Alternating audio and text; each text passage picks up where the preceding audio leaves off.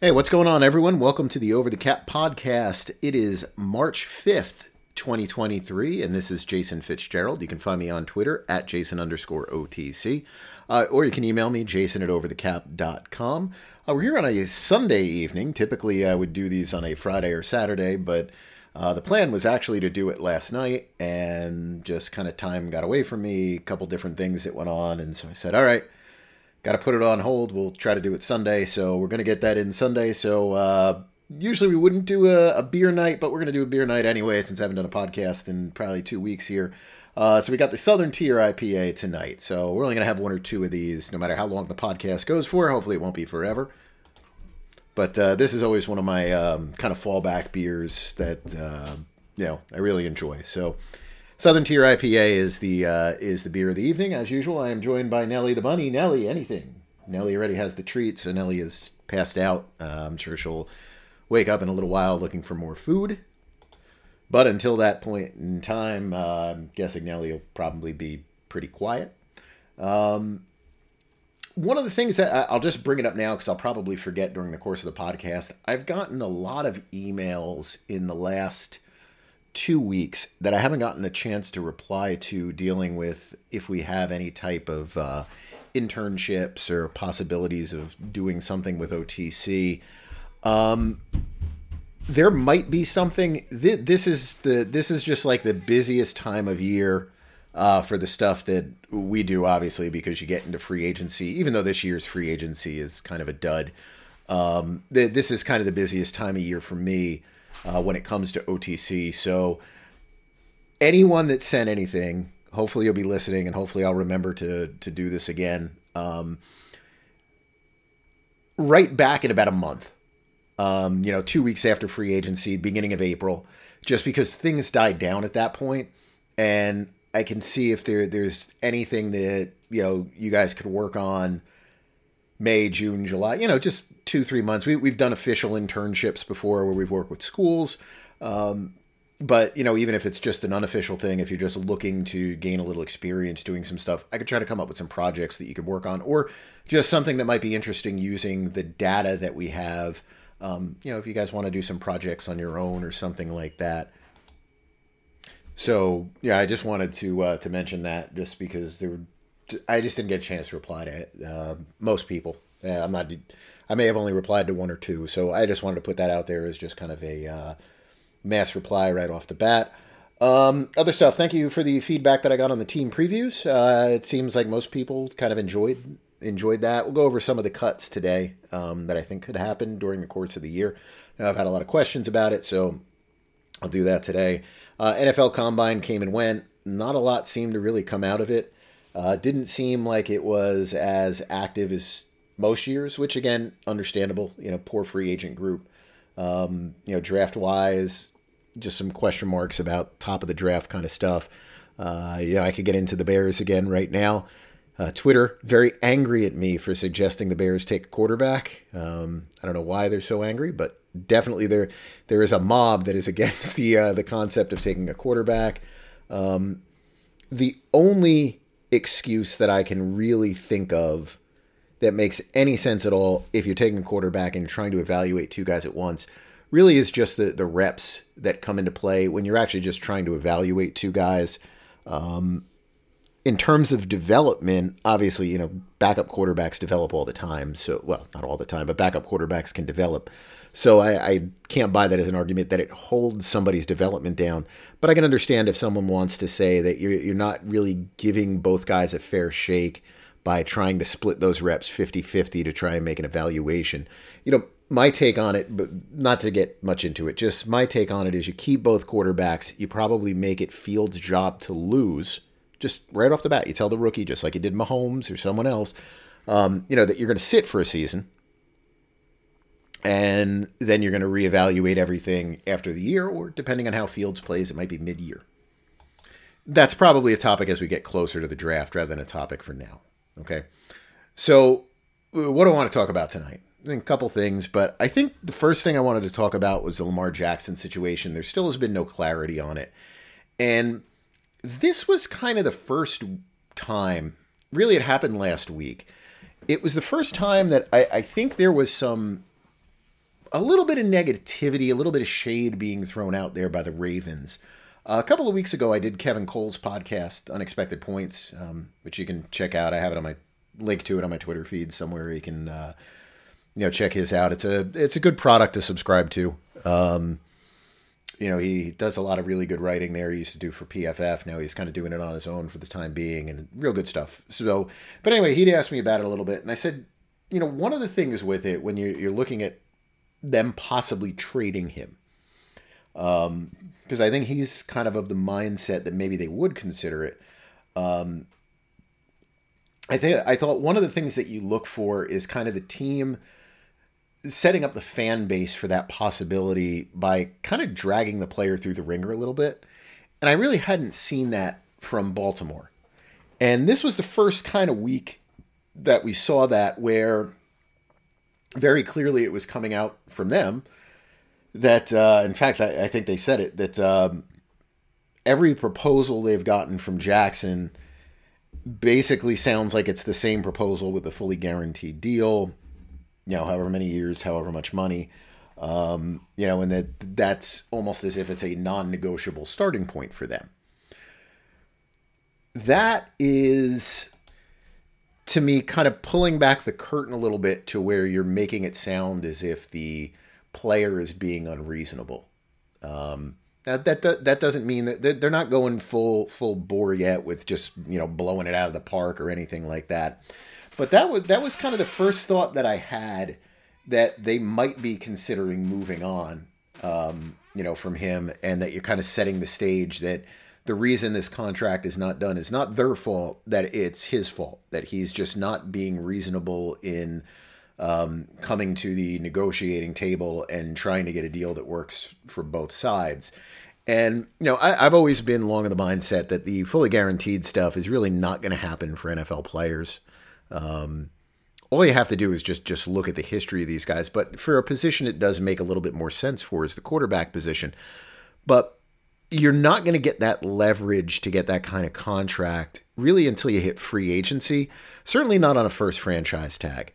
Maybe on a second franchise tag, and definitely if you're at the point where you're the third, you gain a lot of leverage in what you can and can't ask for from a team. But I don't think he's really at that point yet. So I don't know if he really has that leverage to gain that type of contract that he's hoping to get. But, it still could happen, especially if his heels are dug in on it and everything else. But I guess the question just kind of comes up, well, what do you do if you're the Ravens, if you don't think you can get a long-term deal done with him? So, I think the logical solution that most come up with is that they're going to apply the exclusive franchise tag on him. The exclusive franchise tag is very expensive. At a minimum, it's going to be about $45 million for the year. And, that means his tag number next year would also be astronomical. Now, there's still a couple days to go. The franchise tag deadline is Tuesday. I really feel that the Browns, maybe the Cowboys, they're intentionally holding back restructuring some of their quarterback contracts, kind of to stick it to the Ravens. Definitely the Browns. And the Browns should. I mean, it's the same division. It's a rival team. It's kind of a competitive advantage by doing that. So the reason that I'm saying that is basically what happens is on the day that you apply the tag, the numbers that are included in the exclusive version of the franchise tag lock in. So right now, I think that's Watson, Mahomes, Prescott, Josh Allen, Ryan Tannehill. Even if those numbers drop after the tag deadline, so in other words, the Ravens will wait until Tuesday, the last possible day. And let's say the Browns go in and they restructure that deal on Wednesday or Thursday, it'll still count at that number that's like $55 million for the year, not the cap number that comes from a restructure, which is probably going to be in the $30 million range. So, that significantly increases the price. If other players come in and end up with a higher cap hit, that increases it further. Like, in other words, if Aaron Rodgers got traded and for some reason the team declined the option and his cap number jumped to $60 million, you would have that number that comes in there as well. the benefit for the Ravens in this case is if they can't do a long-term deal and they do decide they want to trade him, well, then they have the ability to ask for a lot of draft compensation. So they can do the Watson package. You can get 3 first-round picks. If you wait until draft day, you could probably get 4. So it gives you a lot of leeway. He's not free to negotiate with any teams. So basically what you would be saying is, okay, look, we'll agree to trade. You go out there and you sell yourself to 5 teams around the league the way Watson did. We'll come to a trade agreement. If we can agree on a trade, you can go and deal with them. So that would be one of the reasons to use the exclusive tag. The negative on it for the Ravens is just the cost is very high. So if for some reason there is no trade partner, and I do believe there would be a trade partner, but depending on how long that process takes, they might have to carry a very big cap hit once that locks in, which I think is April 15th. Until that point in time, I guess they carry him at the regular franchise tag number, which is about 32. Then it's going to jump to 46. So, that's a big placeholder you have to have on your salary cap during this period of time, but it does extend your trade window.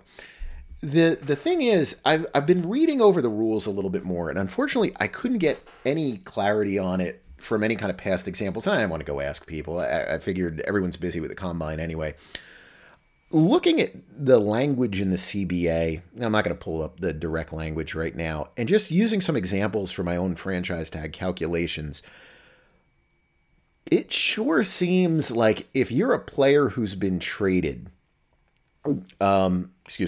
your prorations from existing contracts should carry over.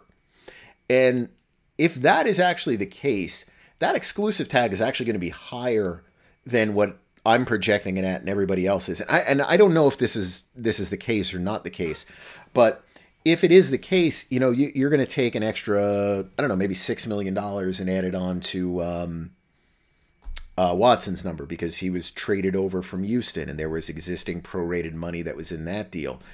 When you go, the bigger one is Matt Ryan, who right now, he hasn't been released. He's got a 35 number. And Matt Ryan, he had a ton of prorated money that was in that deal from Atlanta. So again, you would think that should count kind of towards his cap number. Let me just look at his Atlanta stuff because it was high. Yeah, you'd be adding an extra $15 million onto his cap number. So that would put Matt Ryan basically up to about a $50 million cap charge. And you'd be dropping Kirk Cousins at 36.6 out from it. So, now you might be looking, when you get into that, and I'm not going to sit here and do the math on it, but maybe you're looking at a tag that's $50 million instead of 46, which is, significantly higher. But when I went back and I looked at the couple of players who have gotten the exclusive tag, I just couldn't figure out if there were any trades that impacted that. Because remember, this concept of trading expensive players is kind of something new. We don't have a lot of history with it. So, if that number is even higher, that's going to put more pressure on Baltimore to figure out a way to trade him right away, rather than carrying him at that number, or really just dealing with a massive salary cap charge. That's going to be sitting there for them. So the other option is they can go the more affordable route. So if they were to go the non-exclusive tag, that number is, I think, 32.5 for this year. Look that one up. 32.4. If they do that, that kind of puts, in terms of a long-term contract, that gives them a lot more leverage because now your 120% raise is based on the 32.4. So, that would be a 32.4 times 1.2. Next year's salary would be $39 million. The franchise tag itself might even be a little bit higher. It depends on how the numbers change year over year. I think we have it listed on our site as 42, but there's something that's not right there. Some of the numbers didn't look like they made sense to me. I got to go back in there and recalculate the stuff manually, and I'll see if we have something that's broken there. But in any event, the numbers would be something like 32 and 40 versus what we're looking at now, which is going to be 45 and 54, or if it jumps to 50, to be 50 and 60. that's a lot of leverage for Jackson. The other way around is a lot of leverage for the Ravens. The negative on those for the Ravens is, number one, the max compensation they can get in a trade is two first round picks. So they can't go in there and they can't say, okay, well, we've got you on this tag. Now we're going to go and we're going to trade you still for 3 first round picks. You can't do that. Basically, you are locked in at your max compensation being 2 first rounders. And when we look at what teams have given up for viable quarterbacks, specifically Watson, which would be the closest comparable, you should be getting 3 first rounders, maybe even 4 if you were able to delay it to the day of the draft. The other negative that comes with the franchise tag is the franchise tag signing window doesn't end before the draft. So just because a player, let's say that, he signs with, or he's out there, you're going to have him on that cap number 32.5. And let's say he doesn't come to an agreement with a team like the Dolphins, who don't have a first round pick this year, until 3 days after the draft. You still may lose him to another team, and you won't get any compensation until 2024. From a PR perspective, that'd be awful. Really, losing him for 2 first round picks would be awful. So if you're going to use 2 first round picks on him, if you're going to use the non-exclusive tag, you're kind of daring somebody to sign him, basically saying, okay, negotiate the contract for us, and we're going to match it. It's almost like that's kind of what they're inviting, because I almost feel like if you do that, you're limiting your trade compensation so much that you're screwing up if you lose him. Now, could you still lose him? You probably could. It would have to be a ridiculous offer by a team like the Falcons, where you would go in there and you would probably have to do something that would give Lamar Jackson a salary cap number of something like $75 million this year. You would have to do a number that the Ravens can't do. I don't know what that number would be. Right now they have, let me see where the Falcons are with cap space. Falcons are at 67 million, give or take a little bit. And we'll get more clarity on the salary cap numbers in the next couple of days. We'll get the official adjustments. I just have some estimates in there, which might be good for some teams, might be really off for others. So, they're not going to be like $5, $6, $7, $8 million off, but they could be a couple bucks here and there. If I'm the Falcons and that's going to be my only move of the year, and maybe that would be the only move of the year, you go in there and you start restructuring your Matthews, your Jarretts, all these guys, to where you're going to create that cap room to where you can do that deal that has that salary cap number and the cash number so ridiculously high this year. Plus, you're going to do the fully guaranteed deal. But you're going to have those numbers so high this year that they can't match it. Now, the only team that's done a contract like that I can really recall with a quarterback was Jimmy Garoppolo. The 49ers were the team. They did that with Jimmy Garoppolo. It was I thought a kind of a unique deal where they really front-loaded that salary cap charge in the first year, which was the year that they kind of considered that they were probably going to be down as a franchise. And as it turned out, I think he got hurt that year too. It was like, okay, if we take more of a cap hit this year, then during the rest of his contract, it's going to be relatively affordable. And I think that actually worked out pretty well for them. Now, the downside on that is the second year of the contract has to be at least 50% of the first. So if you did like an $80 million cap hit, your cap hit in year 2 also has to be at least $40 million. So sometimes you can't go all the way up.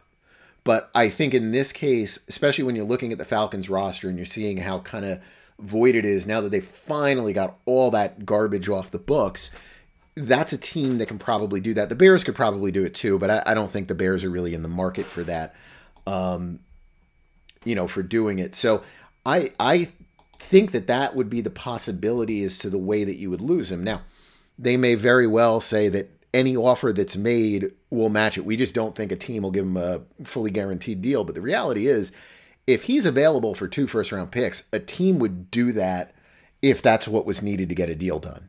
I'm very confident in it. If you are a free agent, it's a different story. That's how Kirk Cousins got his deal. That's how Watson got his deal. So I think the Ravens would really be inviting losing him if that's the case. So if they do that tag, if nobody signs him, I don't think the PA will really have a case, but I am sure you will have another collusion case that kind of pops out from that. If somebody does sign him, I would say there's ways to make a contract that you're going to lose him. And you're going to come out of that looking bad because instead of getting the haul that Houston got or that Seattle got or any of these teams got that traded these quarterbacks away, you're going to come out of it with 2 players. And, that's not good either. So I still think they'll put the exclusive tag on him. But it's an interesting situation to watch. And if that exclusive tag is bigger, if it is the higher number that I'm thinking of, that I can understand why that's a reason for them to have pause on it. Just because, again, the numbers are so high and that gives even more leverage to him because of those cash figures in the second year. It's not the figure this year. As long as they can make the cap room, it's not the figure this year. It's the figure next year that really screws you over. When you're well above the regular franchise tag. So I would guess that the decision on this is not going to come down until 4 p.m. on Tuesday. I think it's the deadline. I am sure I will be taking my daughter to dance practice. So whenever I get home, I'll probably write a post with some thoughts about it. But I would guess that's how it would be. The other interesting quarterback news, I guess, is whatever Daniel Jones is looking for. I've seen a lot of numbers that have been thrown out. The first set of numbers that I read was that he's looking for $45 million a year on a long-term deal. Then there was another one that says the starting point was $48 million a year on a long-term deal. The Giants would be crazy to sign Daniel Jones on a contract that begins with the number 4, unless that 4 is followed by a decimal point. We're talking about 4.0 million. Anything that is above $40 million a year would be absolutely insane for them to do. Now, there are ways to sugarcoat the numbers. That's different. But I'm talking about if they are doing a legitimate type of deal, that would be $40 million a year. The Dak Prescott style. Dak Prescott got $75 million maybe his first year. Some crazy number. If that is the kind of contract the Giants are getting themselves into, that to me doesn't make sense. Daniel Jones showed some progress this year. It's not that he didn't. The team responded to him. Seems like a nice enough kid. Works hard, tries hard, tremendous athlete. He makes a lot of plays with his legs. And, that I think ignites the team, can ignite the fan base at times because, they're kind of plays where you're out there and, you really look like you're giving it your all when you do some of those things, especially if you take a hit doing it. But the numbers right now just do not back that up. And when your option is to tag a player like that at 32.5, if they're looking for 40, 45, 50, you've got to just tag them. Now, if he comes back this year and he has a great season, he's playing better as a passer, and, the price increases, let's say it increases to 52, 53, I'm cool with that. Because I would rather know that my guy seems more of a lock. And I'm saying from 48 to 52. I'm not talking about from 40 to 52. I would say if 40 is the number you're talking about, that number would probably increase to like a 46, a 45. And again, I'm fine with that. It's an extra $5 million a year, $6 million a year, and whatever on that guarantee. I'd rather have more certainty in that than I would in just simply handing over a contract right now that's, say, $43 million a year and is going to carry close to $100 million in guarantees, to where $100 million fully guaranteed, to where if he goes back to being the Daniel Jones of before and he gets hurt and whatever else, that, basically you're stuck with a giant paperweight. This is exactly what happened to Philadelphia with Carson Wentz. It's exactly what happened to the Rams with Jared Goff. It's what happened to a number of these teams that have done these very ambitious contracts for quarterbacks who really, I don't know, haven't really stood out one way or the other. So if I'm the Giants, this to me is just a situation that screams use the franchise tag or use the transition tag. I mean, if you just want to be able to match an offer, because would you downgrade the Giants if the Giants say instead of Daniel Jones, they had Derek Carr?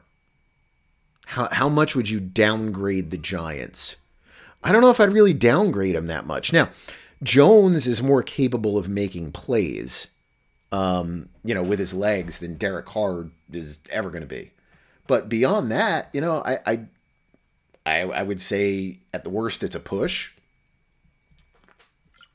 And if one guy comes for 30, I'd rather sign Carr for 30 or 32 or 35 than, Jones at 45.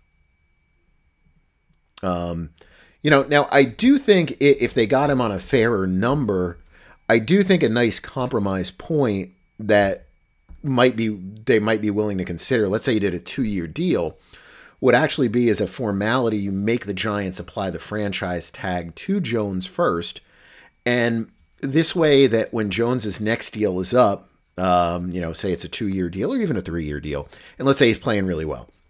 When that deal is up, the franchise tag at that point, you'd be looking at that number that's the 120%. So that might make his number significantly higher than the regular franchise tag. And at the worst, it only locks you into one more tag, because then the third tag would be, very cost prohibitive because of the giant raise that would be associated with that third franchise tag. So I would actually say that would be a nice little compromise point on a deal, like a shorter term deal. But I think the problem is that the Giants are looking to get a deal done with Daniel Jones so they can tag Saquon Barkley, because I think getting Barkley to agree to the Derrick Henry, Aaron Jones deal is probably a little bit more complicated. And, that's probably where they're leaning, where they would like to use their franchise tag is have both guys back, but use that tag on the running back. And, that can't be there if you're going to just do it as a formality for Jones. So I don't know if the Giants would even put that on the table as a discussion because of what they're looking to do. But I would guess that, there's ways you can bloat a number to 40. And I'm fine with that. I talked about that with Geno Smith. If you sign a deal that's 32, 33, 34, whatever it is over a 2-year period, and the guarantee is basically the franchise tag plus a couple million more next year, I would look at that and say, okay, that's reasonable, because if the player is no good next year, I'm only going to have a couple million in guarantees that I got to pay him, and I can bring his salary down if I want to keep him on the team. And you throw incentives in there that can bloat the number to 40 or 45. And if he hits them, great, more power to him. That's what we want to have happen. So, I think that's a reasonable compromise point. Doing just a straight 4-year, 5-year deal, I don't see the logic in that. That just makes no sense to me whatsoever. Other Giants news, and I'll just bring it up. I have an article on the site about it. The Giants are going to cut Kenny Golladay, no big surprise. And they're going to wait until March 15th to do it. And some people were posting like they're doing that to save more cap room. And no, that's just not the case. And this is why the Rams are holding off on Bobby Wagner. This is why the Browns are holding off on Johnson.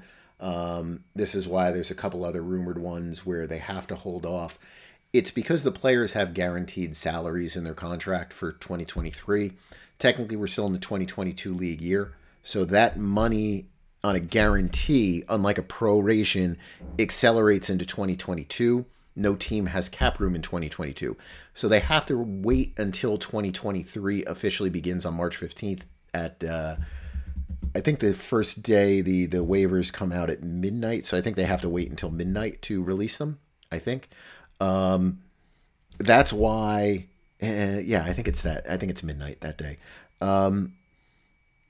That is why those players are you're holding off until that day. The Browns one is not. The Browns one is they're going to designate him a June 1. Sorry, I screwed that one up.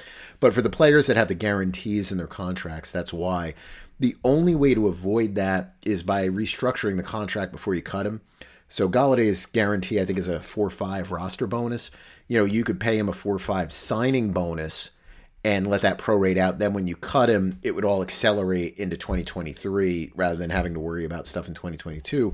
But you would lose your offset on that. So I don't know if Galladay will actually sign with another team, but if he does, the Giants would get about $1 million, $1.1 million in cash and cap relief that would come off the books next year. So you want to keep that option open, and they don't, they have plenty of cap room, so it's not like they have to push forward on making that decision quicker. But that's why there is that delay and why these teams are announcing some of these players who are going to be released, but the waiting time is until June 1st. The other one that I'll mention here, because I don't think he's on my cut list, which we'll go over in just a minute, and I guess I should have put him on. I did not put on the list of players here that are what I call formality cuts. So a formality cut is when you have a contract that's designed to release a player. So in other words, Jadeveon Clowney in Cleveland, his contract is structured to where they have no choice but to June 1 him on March 15th. Michael Thomas with the Saints is the same way. The Eagles have Kelsey, maybe Brandon Graham, a couple of players like that, that they have the ability to do that with. J.J. Watt in Arizona. The player I didn't put on it was Rodney Hudson, and the only reason I'm even remembering this is because Pro Football Talk put out an article today about how he might retire, and now he has $2.05 million in non-guaranteed salary. Rodney Hudson is not playing next year for $2 million, okay? Rodney Hudson restructured his deal at the end of last season, just like J.J. Watt did, basically saying, I'm going to retire or you guys are going to cut me as a June 1, one or the other. And I'm reducing my salary from whatever the number was, 10 million, 12 million, 9 million, I don't know, to 2.05. The 2.05 million is significant because that's the amount of money, that's the max that can be injury protected, per CBA rules. So if Hudson is still hurt and he finished last year on IR, if he's still hurt and the Cardinals have to cut him, they will still own that 2.05 million. So that's why, unlike J.J. Watt, who I believe dropped his salary all the way down to the minimum, which is 1.165 because he wasn't injured at the time, Hudson's, because he was injured, needed to protect himself. So his agent wisely made sure that number would be the 205 because your salary, your P5 is protected up to 2.05 million. That's the max it can be. So that's why that number is there. I didn't understand why Michael Thomas didn't do that. Now, I think Michael Thomas is going to earn a $200,000 roster bonus no matter what. So, he is going to get some money on the way out. But I was a little surprised that he didn't get that in there to protect him because he's been basically injured all the time. But I didn't put that one in there. And the only reason I'm bringing it up now was because I saw it on PFT as an article today.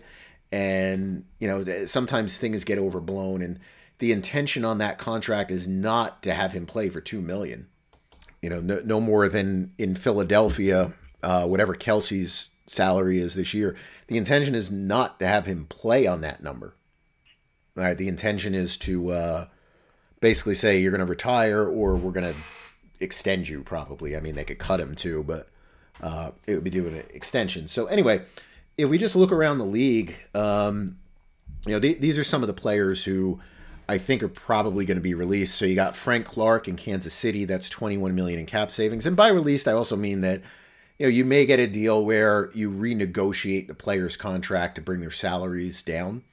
That's kind of the same thing. Clark had that happen last year. Khalil Mack with the Chargers, to me, that was a 1-year move. I think it was a move that was fine to make. Now, I think you look at that cap number at 27.4. You'd save 18.4 if you released him or if you traded him.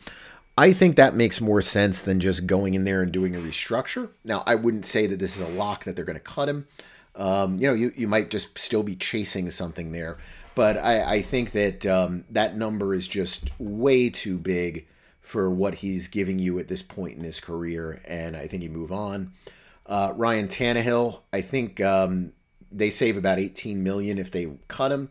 But I think the way they would look at this is that there's value. Basically, if you have all these teams looking to trade for a quarterback right now, you got the Jets looking for a quarterback, you have the Saints looking for a quarterback, you have the Panthers somehow looking for a quarterback. I don't know why they're just not drafting, but maybe where they are, they're not certain they're going to get someone. There is probably a good chance that you're going to have somebody kind of left at the altar. Carr goes to the Saints. Jets think they're going to get Rodgers. Rodgers does something and is like, well, I don't want to go play in New York. And you're left with nobody then. Tannehill becomes an option to a team like that. And you might be able to get significantly more for someone like a Tannehill than you really ever thought you were going to get. He doesn't have any guarantees for the year. So, I mean, they can drag that out until August, see if somebody gets hurt, and then kind of go from there. So while I do think he's a cut possibility, I don't think he's a cut possibility right now. I think that'll be later on. Matt Ryan with the Colts, I don't think there's any trade value there. I think they're just going to hope that they can bring his number down and say, hey, look, maybe you'll get to start this year and you can tutor a younger player, because they do owe him a good amount of money. I don't know. They'd have to get him to waive. The rest of his salary becomes guaranteed. So they probably have to get him to waive that. But, I could see some stuff there. Carl Lawson on the Jets would save them 15-4. Keenan Allen on the Chargers would save 14-8. Now, they said no. It's Keenan Allen's number at 21-7 is too high. So I would think if you're keeping Keenan Allen, that's a definite pay cut candidate. Thompson with the Panthers, they save 13. That's a no-brainer. Shaquille Griffin with the Jaguars, I think that's a no-brainer as well. You open up 13. You saw the Jaguars this past week made a lot of moves to get salary cap compliant. I think they're going to try to be active, or as active as they can be, and just maximize whatever they can with Lawrence. Jackson on the Steelers, 12. That's a no-brainer. Leonard Williams on the Giants. That's probably going to be more of a pay cut. They would open up 12 by releasing him. He's got a $32.3 million cap hit. Makes no sense at all. Bloated contract, overpaid right from the start. He's belongs with the run stuffers, salary-wise, 13, 14, 15 million a year. I think they'll look to get some kind of compromise point there. Robbie Anderson with the Cardinals, that's a no-brainer. I don't know why that hasn't happened yet. Glasgow with the Broncos, I would think that's a no-brainer. They open up 11. Hunter Henry with the Patriots is interesting. They would open up 10-5. I think that makes sense. Even though he's more productive than Jonnu Smith, they did an awful deal with Jonnu Smith. So they're locked into that one. So I would think Henry would be the odd man out. Corey Davis, I think no matter what, you're bringing his salary down. I think a lot of what happens there depends on who they get as a quarterback. If they get Aaron Rodgers, I think they would keep Corey Davis. They would probably try to convince him to play for a little bit less money, but is what it is. Donovan Smith in Baltimore would open up, in Tampa Bay would open up close to 10. I think he's a player that they can use if he's healthy. I think the problem is that their cap situation is so bad. Leonard Fournette's another one there that because of the guarantee stuff, they have to wait until the new league year to release him. I think the salary cap savings might be something they would need. We got Ronald Darby with the Broncos. That would open up about 9-7. Tyron Smith with the Cowboys. I'm going to be sad to see this contract go. They saved 9-6. He can't really stay healthy anymore. This is the longest running contract in the NFL. This contract was signed in 2014. There is not another player in the league that has a contract that's active, I believe, that was signed anytime before 2017. I mean, this deal has withstood the test of time. It was a great contract that Dallas did. they've pushed money, but it stayed well within market. This was a great one by the Cowboys. This is one of the great team contracts in NFL history, and I know he's been hurt a lot recently. This is one of the great deals. We had Jerry this week crying poor, speaking of the Cowboys. It's hard with Dak. He needs to take a Brady kind of contract. Come on, man. Just come on. I get that they're probably not thrilled maybe with him at times with some of the stuff, but you just look at some of the players you've drafted and some of the other positions that you've signed. I mean, that's the issue. And it's not like it's not like you're coming off a bad year. It's just weird the way they've acted with some of that stuff. Kendricks on the Vikings saves 9.5. Bud Dupree saves 9.4. He has a $1 million guarantee this year, so that's why they have to wait. That's why he wasn't part of all those other cuts. Shelby Harris in Seattle, it's a possibility. He would save 9. I think Adoree Jackson's a possibility with the Giants. That'd save 8.6. Kenny Moore with the Colts would save about 8. DeAndre Hopkins, he's going to save about 8. They'll probably trade him or look to trade him. I don't know if they really want to carry that cap number until after June. It's a 37.5. I think they can lower that if it's a 2-year. Pretty sure he has 2 years under contract left. Let me just look up Hopkins. Yeah, Hopkins has 23-24. So, I mean, they could lower it that way if they wanted to. Now, I if I were them, I would probably get on the phone with the Browns, see what you can get from Cleveland. Try to reunite him with Deshaun Watson and, see if he can make something work there. I think Trent Brown on the Patriots a possibility. Miles Jack, Mitch Trubisky, both on the Steelers. Then you get into the Lions, Okwara, that saves 7.5. Michael Davis on the Chargers is 7.4. Harrison Smith is about 7.4. Joe Mixon on the Bengals saves 7.3. That was a bad... They shouldn't have done that deal. Jordan Whitehead on the Jets saves 7.3. They might go in a different direction at safety. Valdez-Scantling with the Chiefs would save 7. Calais Campbell, if they're really in cap trouble, he would save 7. Galladay, we know, is going to go. That's a 6.7 saving. CJ Mosley will probably just get They'll do a new deal, I think. Vitae on the Lions, 6.5 savings, but you save a lot of cash, I think, for the year. So I would say that's a player that's moved on. Gabe Jackson in Seattle, I think makes sense to move on.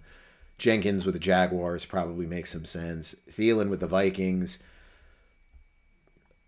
Like Harrison Smith, he's been there forever, so maybe they just look to bring those salaries down.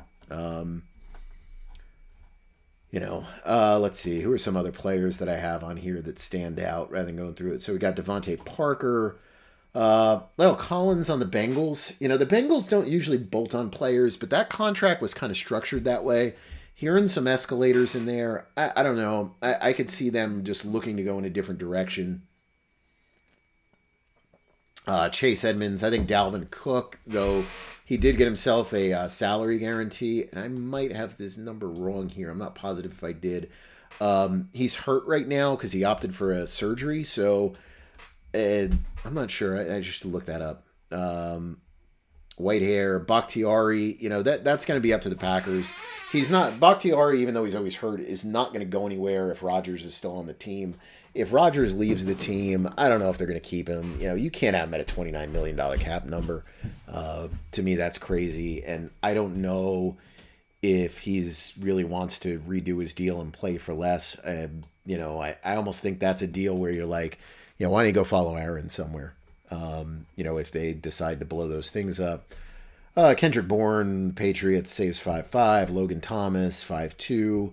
Andre James would save 5. Bobby Wagner, they've already announced that one. That saves 5. Braxton Berrios saves $5 million. Casey Hayward on the Falcons would save $5 million. Dwayne Brown on the Jets, he'll probably be back, but that would save about 5. Jalen Mills in New England. Zeke in Dallas, they will probably just redo his contract, bring his salary down for the year. Just kind of push it out. James Hurst on the Saints, if they need to make cap room to sign somebody, and then I think they would sign him back. Maybe take his salary down a little bit. Jameis Winston on the Saints, I guess they're waiting to make sure they can sign a quarterback. before they opt to cut him. Byron Jones in Miami, he's hurt. He basically put out a statement ripping the Dolphins medical. So I'm going to guess there's going to be a grievance that's there. And obviously he'll qualify for some injury protection. So I think they'll tread carefully. Leonard Floyd on the Rams, I think it's possible. Who are some other names here? Nick Foles, Cameron Brate,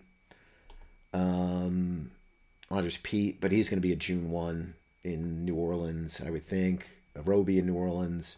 Cedric Wilson. Johnson I put down, even though that's not much savings, but since they announced it, I figured I'd put it down. Overall, the teams that can create the most cap room here, you have the Jets. If they followed all these moves, which they won't, you would create about $50 million. The Chargers, which might be more likely, but probably not since they seem definitely set on keeping Allen, would be 45. New England would be next at creating $35 million in cap space. I look at those cuts as probably being a little more realistic. Pittsburgh's, I think, are kind of realistic too at 35.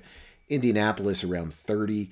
One of the names I thought about putting on there but it would be more of a trade, and I didn't really put the trade guys. That'd be Buckner.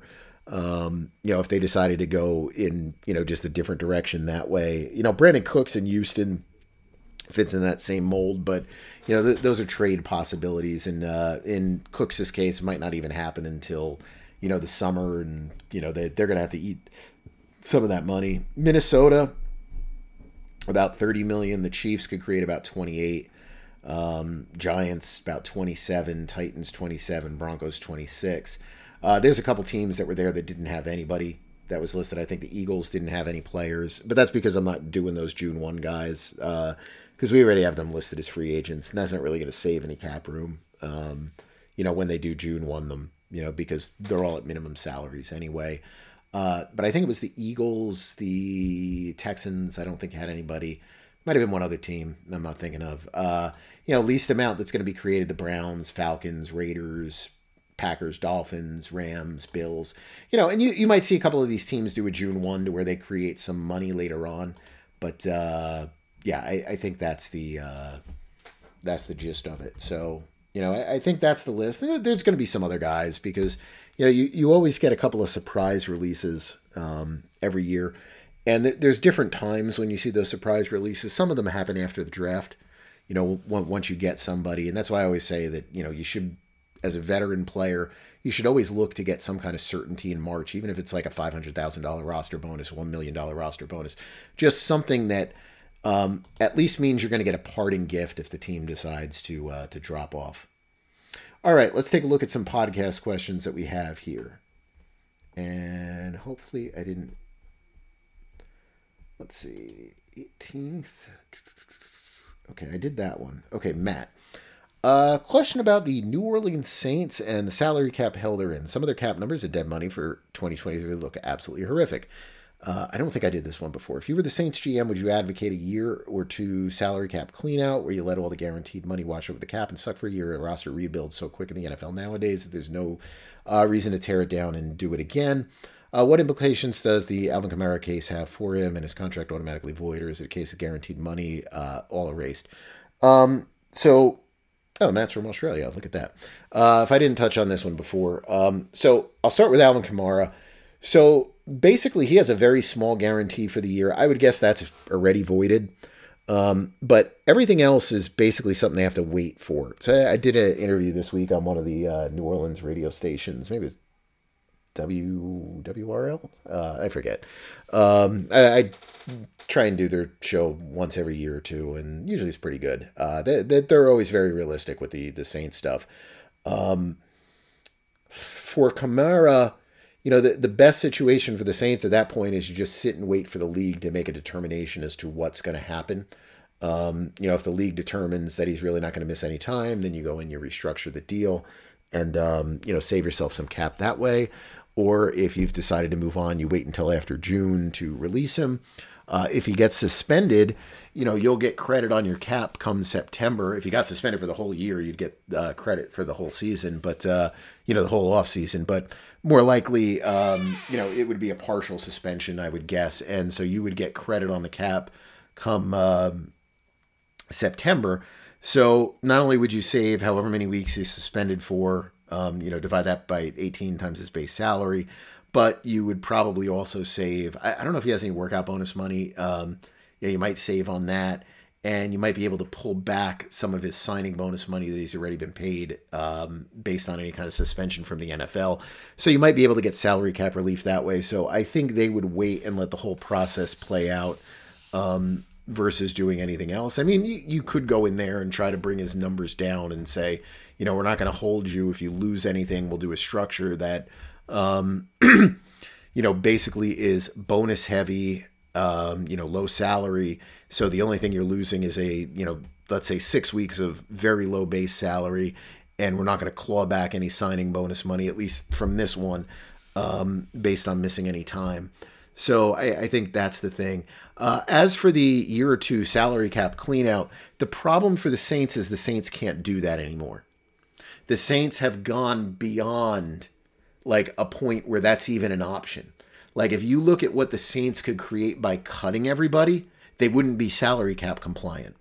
So they've gone beyond the stage of being able to just say, all right, let's hit the emergency button and, we're out of here. Now, I don't usually advocate for that. I'm not actually a big fan of the teams that just tank it intentionally. And if you look historically, the teams that have done that, with the hopes of creating all this cap room to have a monster season, a big free agency that's going to lead to a big turnaround, or, the benefits in the draft, it doesn't work out. There's only 2 teams that have carried huge amounts of dead money where it's worked out for them. One was the Saints. Now, the Saints did it 3 years in a row, meaning the Saints carried a ridiculous amount of dead money, and I'm going to get the years wrong on this, but I think it was 2014, 2015, 2016. It was the 3 years they went 7-9. The dead money the Saints had was the equivalent of like 1 full season's worth of a salary cap. Okay. They came out of that and they had that great draft class, and that really turned their fortunes around. So that was not an intentional one. The one that was intentional was the Buffalo Bills. The Buffalo Bills went in there in,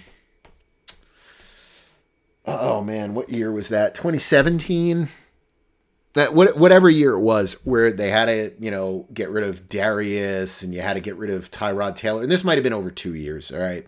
They made a trade somewhere in there for Benjamin, and, they had an insane amount of dead money, not Raiders-esque, circa 2013, but they had a crazy amount of dead money, and they were the one team that's been able to turn it around. They were able to turn it around. I can't say because of Josh Allen, because Josh Allen at the beginning of the run was bad, and they were still making the playoffs. The Bills were striking gold in free agency. The Bills, when you look at the way the Bills were built, and you look at the percentage of homegrown players that were on that roster, when you look at the contributions originally of some of those draft picks, it was not the same as some of these other teams that turn it around because of that.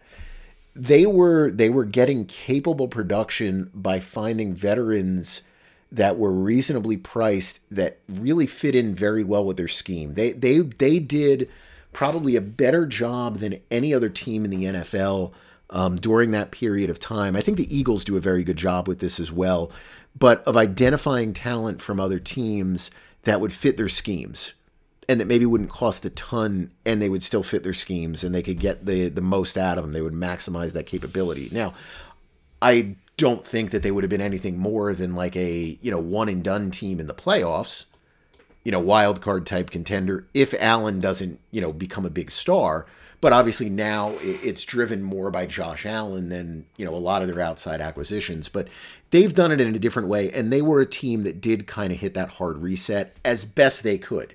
They couldn't do that first year they came in there just because of all the different issues. So it was really done over a 2-year period. But the Saints are in a position where they can't do it. They just can't. I know not everybody, but a lot of people will point to COVID, which is valid. Like, they were not thinking that COVID was obviously going to be there, but their position relative to the league is still the same. And no other team in the league has been even close to them in terms of cap issues. All right. Let's see. We've got Joe's got a question.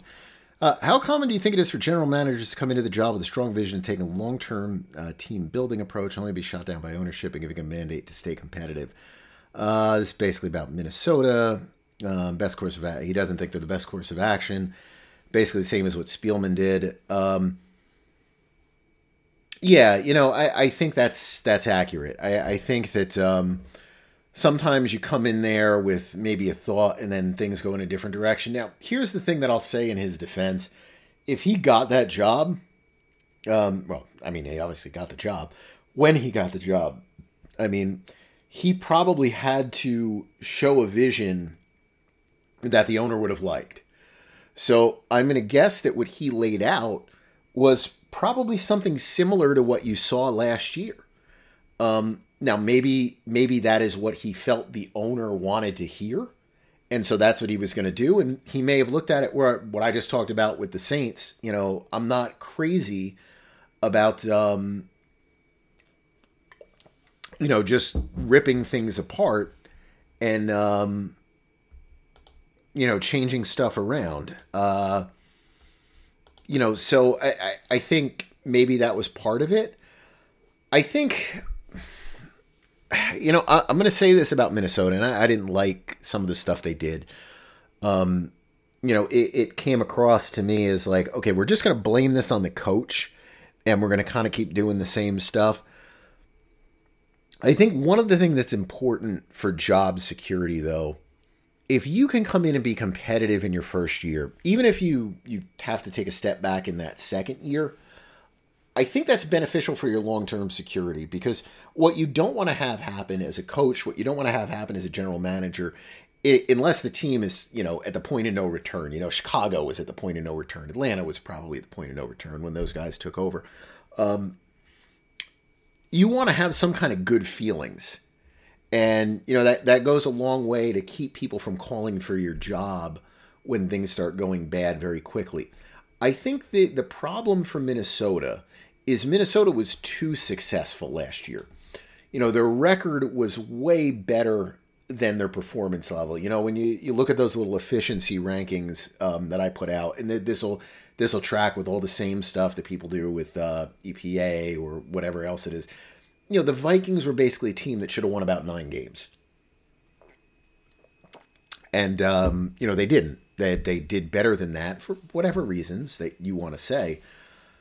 It makes it very hard in what he may have thought was actually going to be the pullback year. It makes it very difficult now to pull back, because you can't go from being like a 12-win team and just being like, okay, now is the time to blow it up. That's like the kiss of death. Even if you know that that's what you should do, I think that's a tough one for you. So I think that they're just going to keep trying with this. I think what they have to avoid now is doing the Kirk Cousins extension. I think that would be the problem. And I think they've basically said that. Like, they see a different time frame with Cousins than Cousins should want to see when doing a deal. But yeah, I do think there is stuff that is ownership driven that comes from general managers. But in this case, I have to believe that he kind of gave that vision to him and saying, this is what we plan on doing. Zach, I've heard that more cash-rich owners are able to take advantage of the cap by paying big signing bonuses if they're liquid enough to put the money into escrow.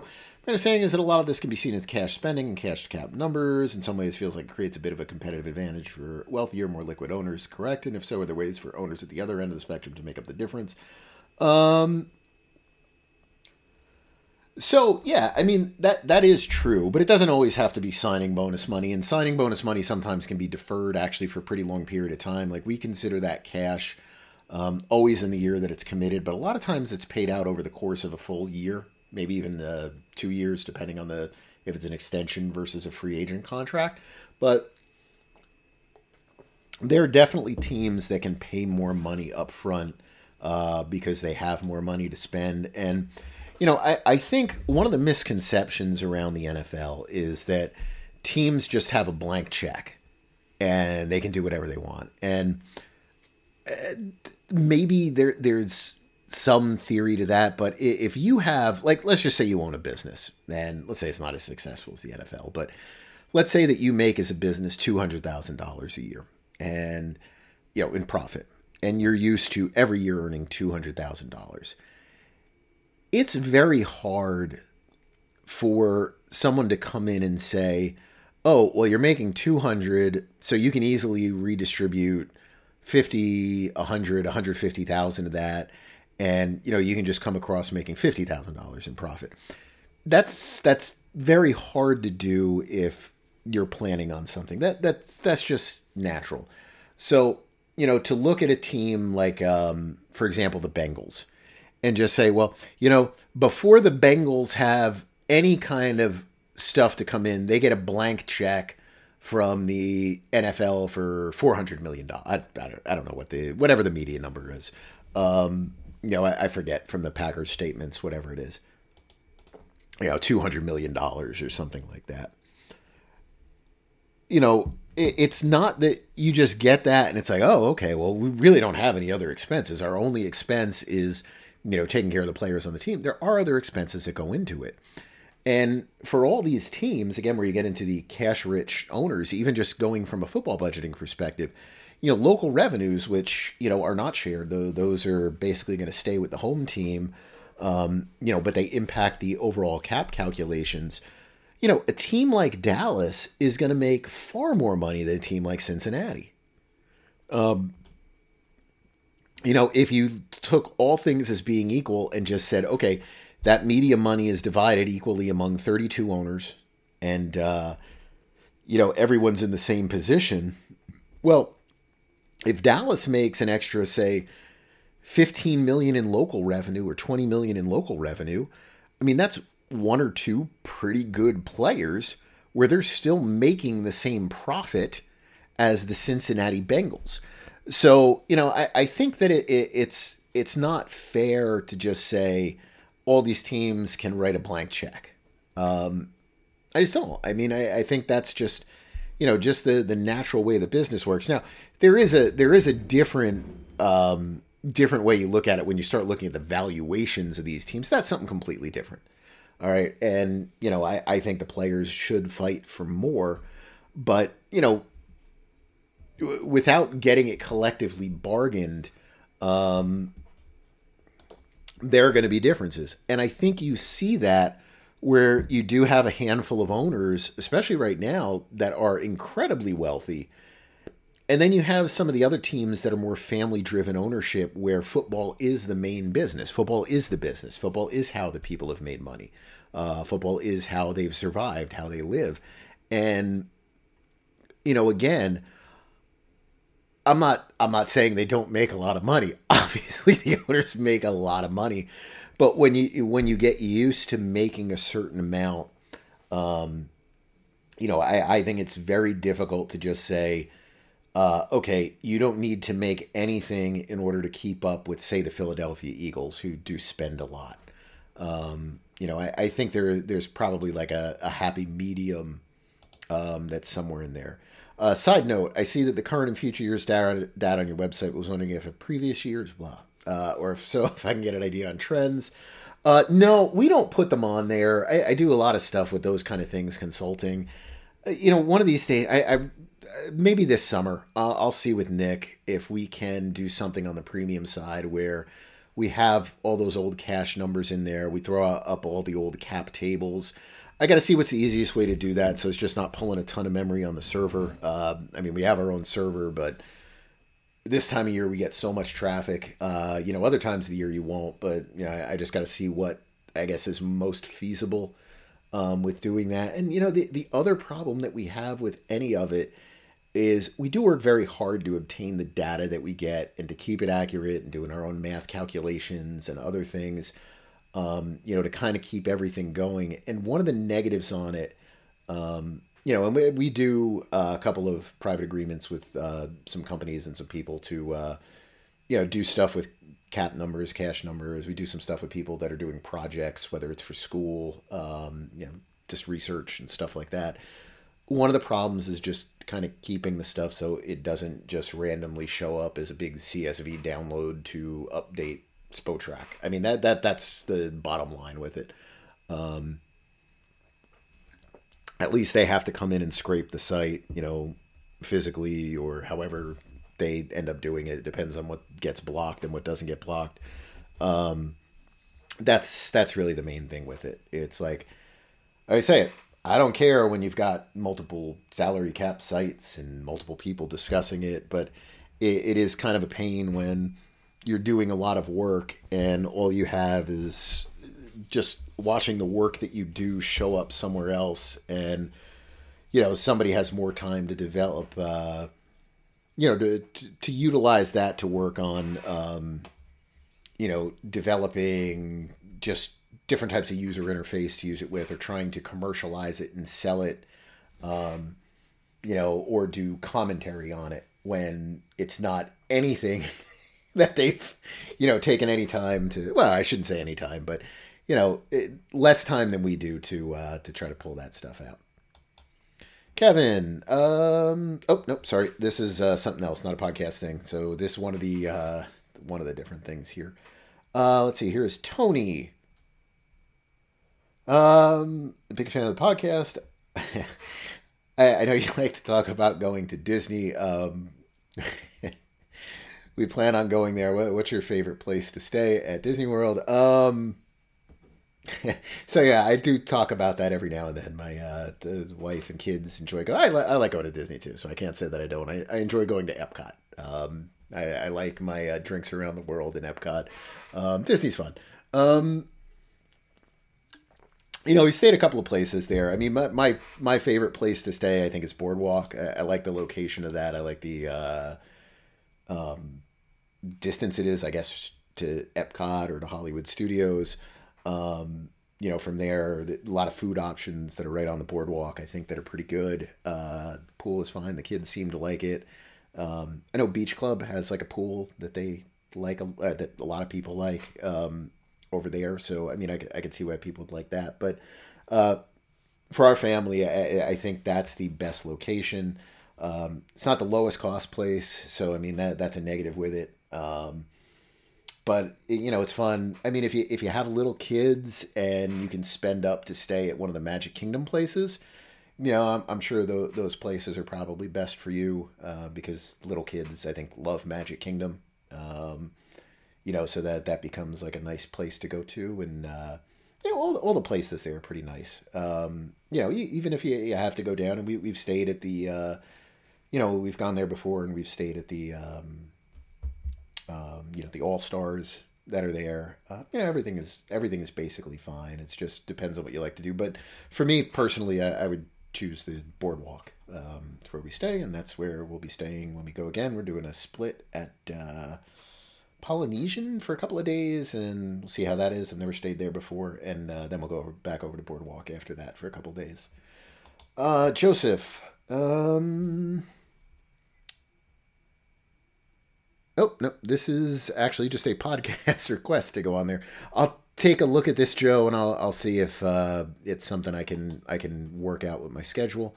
Kevin, wondering if teams flush with cap space could sign a few big-ticket free agents, heavily front-load their contracts, and make them more appealing trade assets down the road that allow terrible teams to weaponize cap space by turning it into draft picks for the future instead of typically overplaying mediocre players and free agency on the backloaded deals. Sure.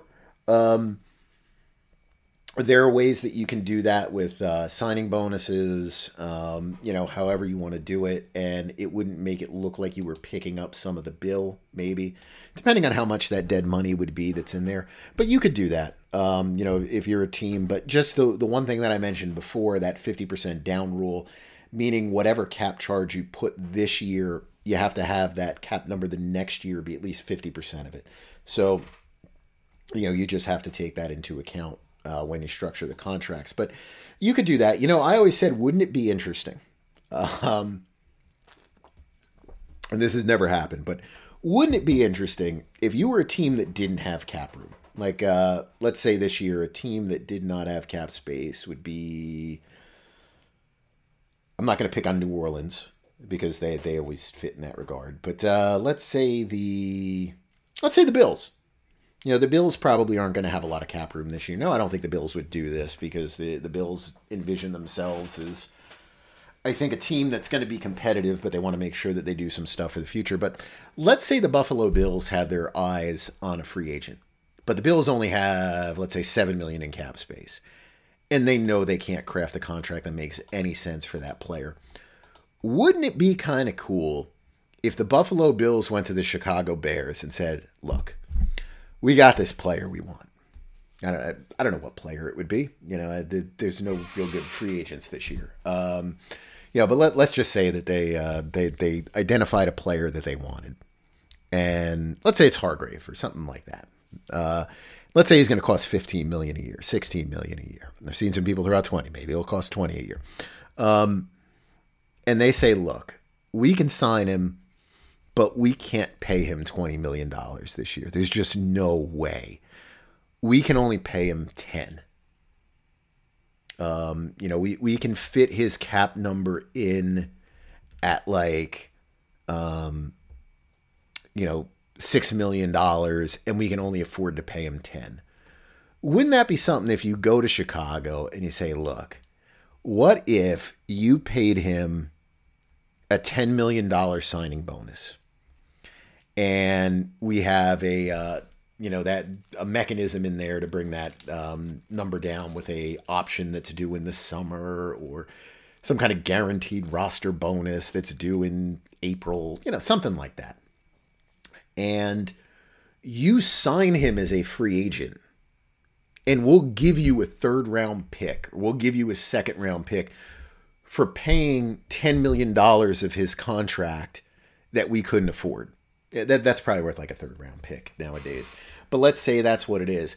I think that would be an absolutely awesome avenue to explore if I was a general manager. If I am a team that was flush with cap room, I would love to go around to the teams that don't have it and say, "Look, what if you talk with this player that you want?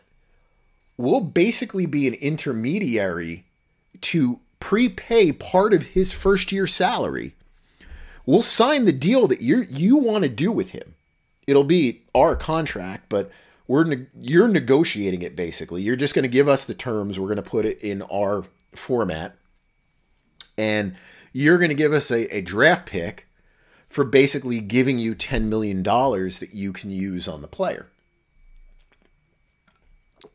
I think that would be awesome for free agency. Never happened. Probably never will happen. Who knows? Maybe the league would put a stop to it. But I think that would really be cool if teams were willing to do that. All right, let's go to Twitter for some questions here. Let's see. All right, so we'll start with the thing from last night, and then we'll go from there. Let's see how long this goes. Okay. Sorry, getting to the end. Well, that's a content warning there. We're not going to click on that one. More of these have been popping up on Twitter. Black Gold. What are the long-term ramifications of a Rodgers deal? Does it basically mean guys like Becton and Moore and DJ Reed would have no place in 2025? No, the Rodgers deal is... Gosh, it would really depend on what he was looking to do long-term. I can't picture Becton having a future. All right, that's just number one. But for guys like DJ Reed, I don't think so. I guess the way that you would look at it is if Rodgers was going to be a 2-year and done or a 1-year and done, that probably does hit a reset. But in terms of the money, I think you can keep all these guys. I think you can. I think the Becton one, that's more of a he's always hurt kind of deal. I think the other guys you can keep. You can keep extending them if you want. I mean, it's so far out, it's hard to say. But I think if you trade for Aaron Rodgers, your only concerns are really just going to be what is his plan year over year to remain with the team. And if he does want to leave in 2025, is he willing, and he wants to keep playing, is he willing to play ball contractually to let you June 1 him? I think if you do that, you're fine keeping your roster. But my feeling is once Rodgers goes, you're kind of resetting anyway. Connor, are the Jaguars insane to be thinking about paying Juwan Taylor? Not necessarily because he's a bad player, but because that would mean they're paying a top dollar to a left, a right tackle, and a right guard. No, and the only reason I say that is because my assumption is this is the last year Cam Robinson is going to be there. I think that you would probably have a cheaper option at left tackle at some point. So I mean, it's the two at that point in time. So I don't think they're crazy about it, especially for this year in particular. But I think if Robinson was on a different type of contract and he was a more consistent, better player, I think that would be a different story. But he's not. So I think it's it's almost like it's just a 1-year issue. And the way you can stagger those cap hits, probably not a big deal. Humbaba, would a 3-year, $40 million contract with 25 guaranteed be all right for both the Giants and Barkley? What are the cap consequences for Arizona cutting Kyler next year with a post-June 1? I don't think Barkley would go for that number. I could be wrong. I think that he wants that that 15 kind of number, and that obviously doesn't get there. I think from a realistic standpoint, I think that's kind of fine. That probably falls in line with the Derrick Henry kind of stuff. 2 franchise tags, you just guarantee them both at the start. And that would be the thing. As for Kyler Murray, let me bring up his contract and see. He's another one of those with those convoluted guarantees. So I got to probably build the contract up myself. So you're saying if he was cut in 2024 as a post-June 1,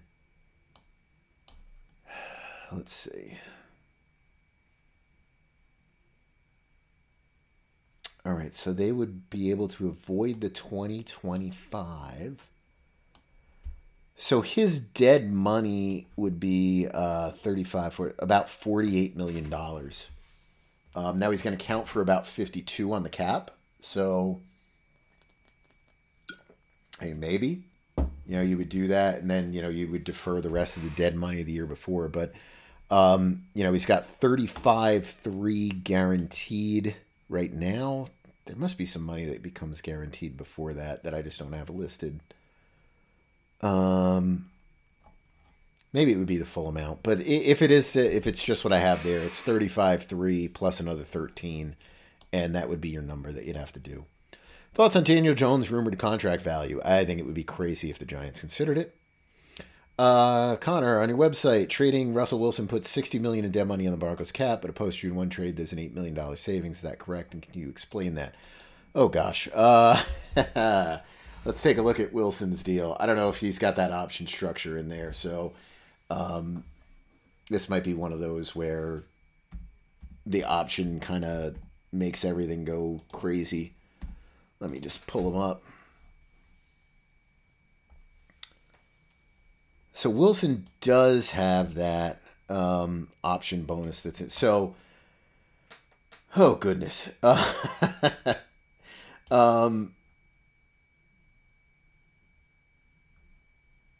Okay, so Wilson's stuff is all guaranteed.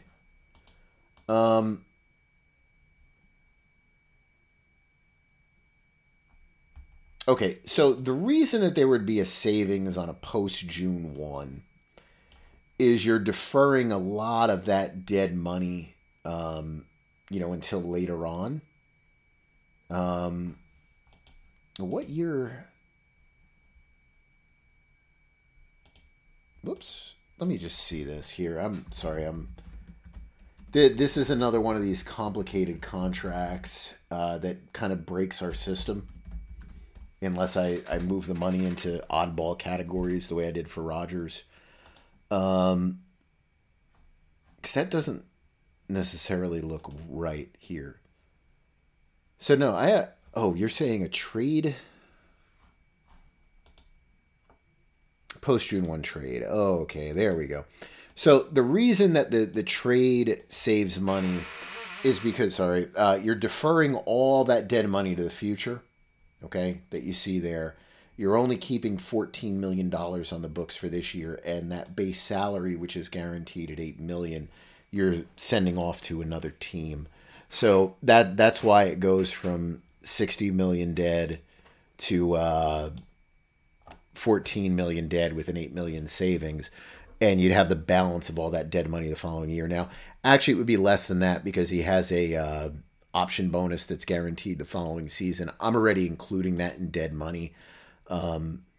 So there wouldn't be as much that would be dead next year. But it wouldn't be 60 million dead if they traded him either right now. I probably have a post that details that I probably could have pulled up instead. But the reason that the post-June 1 is a difference is you only keep the prorated money from this year. Canes, what is the market value for Panthers free agent Bradley Bozeman, and should they make him a priority? I don't think they need to make anybody a priority in terms of free agency. Let's see. Let me just pull up his stuff here. They signed him last year off the Ravens to a deal that was about 2.8. Maybe a couple million more than that. I don't see how you would put him higher than that.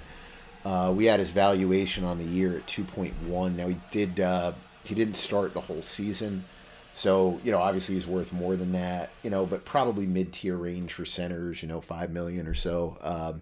Maybe in line with a couple of the guards that they signed there. Zach, do you see Christian McCaffrey finishing out his contract? No, I do not. He's a running back. Never happens. JD, what's the most likely pay cut to stay on the roster look like for Zeke? So I think with him, what was his cap savings? Around 5? Let me pull him up. I would say what you end up doing is whatever those cap savings would be. So they would have saved 5, by cutting him. So I would say probably what you look at doing, his salary for the year is about 10.9.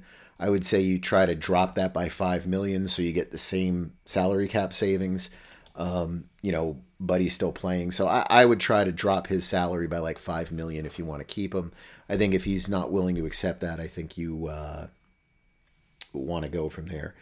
Anthony, I want to get your thoughts on the NFLPA's recent team facilities survey. Okay, so if you guys didn't see it, the Players Association did something that was pretty interesting where they basically surveyed a bunch of their players, and I didn't read through the whole thing, so maybe this is better a topic for next week. Basically to give guys a better idea for free agency, where you polled a number of players and you asked them about like facilities, about the football administration, like how much they're helping your family, those kind of things. Workout programs, training, all that stuff. I thought it was kind of interesting, and I think there's different ways that you can quantify it. I think it's a great first start. The negative that was, I think, there with it, and again, not having read the whole thing, I can't say specifically, and I could be wrong on this, but a lot of the league is pretty young. And a lot of the league is used to coming out of college programs where everything is like the top of the line. And you're constantly pouring money into those programs because you're always recruiting. You're always doing stuff. So I almost think if you are a team that has a lot of younger players, you're probably going to grade poorly, even though your facilities or your training, whatever, might not be that poor, but it's poor compared to college. I almost feel like it would have had more validity, and maybe this is how it ran, and I just didn't read it right, or pay enough attention to it. I almost think it probably should have been focused a little bit more just on veteran players. And again, I didn't read it over completely. I just looked at some of the grades that they had on there. So I could be wrong, and maybe that is how it was. But, I think if you look at veterans specifically, and they've been with multiple organizations, you might get a different feel for it. So maybe I'll try to do a little bit more on that next week, depending on what news there is going into free agency. Maybe we can do a little bit more of a breakdown, and maybe I can digest it a little bit more as to what they did. But I think it's actually a pretty good start. Just knowing kind of what you're getting into if you're going to another team, and how much of a culture shock it might be based on what you already did. Shoes, if you were the Jets GM and all the possible quarterbacks were available, what would your plan be? I think I would try to make a move on Lamar Jackson. I think he gives you that highest reward possibility, certainly over a longer term. I do think there's obviously risk involved with that. I don't think it's risk-free, but I think, signing Carr is like punting from your 50. Signing Tannehill or trading for Tannehill, it's like punting from the 50. I mean, punting from the opposing team's 40. I mean, it's just there's just no upside to those kind of moves. Can you get lucky like the Rams did with Stafford? I mean, anything is possible. I'd much rather go Jacoby Brissett at that point. I think if I had to rank my options, I would probably go Lamar Jackson first. Probably trying to make a move in the draft second. Third would be Rodgers. And then fourth, I would put something like just signing Jacoby Brissett and just saying, it is what it is. Let's do that and see what happens. Colin, are prorated signing bonuses the only way to get cash to cap ratios greater than 1? Well, incentives, option bonuses, certain types of guaranteed workout and roster bonuses. But yeah, basically, anything that's going to pay you more in a given year than what the cap percentage is. That's what it would be. Shoes, you've said the NFL has a smooth uptick for the salary cap. It has one big jump in it probably in the next couple of years. When it makes a big jump, how much will it go up? So I don't know what that's going to be. I am totally in the dark on that one. Next year I think we have the cap listed at like 250 on the website. I really don't know. My estimate at the moment, if I remember right, when I first did it, it was based somewhat on the jump that existed in, I have 256. It was based on the jump that happened the last time a television contract came down, trying to kind of look at a percentage basis. But I'm also kind of factoring in that we're way below where we should be because of the COVID stuff. So, I'm basing it on, normally the cap was rising about $10 million a year, give or take a little bit. And that right now our cap, instead of being 224.8, should probably be like 245-ish. Probably a little bit less than that. And so that's where I'm coming up with that, like 256. But I don't really know. It'll be very interesting to see how that happens. Andy, can a team that has traded away one of their future first still make an offer to a player on a non-exclusive tag if the original team doesn't want to match it, or do they just receive the next two? So I think if you make that offer before the draft, you have to have a pick in this year's draft. Otherwise, they don't let it happen. I know that's how it works for restricted free agency, so it should work the same for the regular free agency, I think. The regular tag. Do franchise tags hit the salary cap immediately or only when the player signs? For the Jets, there's okay, so that sounds like a second part. So the tag, as soon as the tender is made, it counts on the cap. So you had Payne that was tagged by the Washington this week. He's the only player that got that tag so far. That was not a surprise. His tag number is $18.937 million.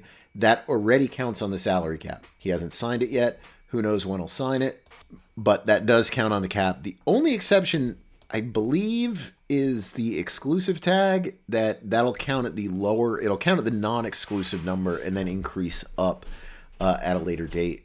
Second part of the question for the Jets, is there a balance to deal with Lawson and Davis contracts in the short term for cap relief as opposed to later when they can pressure the players close to the season starting? I don't think there's much of a balance with it. I think the issue is that with Lawson, I mean, the Jets drafted another edge, so I think you want to kind of focus on that. I think for Davis, it's more like it's a position of weakness, so you're probably just looking at what you can get. But, I think you just bring that stuff out there and, you just bring it up with those players if you look to restructure them and you try to come up with a deal. Lundar, any chance you can go into how trades affect a player's cap? Does the team trading away a player have the ability to eat some of the salary to make it easier? Curious if there's any flexibility on the final cap number based on the negotiation. Sure. So when you trade a player, so if you were using our cap charts, for example, and let's just assume that, all these trades are made before like a roster bonus is paid out or a workout bonus. Basically, you would look across at a player and their cap hit for the team that acquires them would basically be the cap number that you see, and you would subtract out of that whatever is the prorated bonus in every single year. So that's how you come up with what the cap number would be for the team that acquires the player.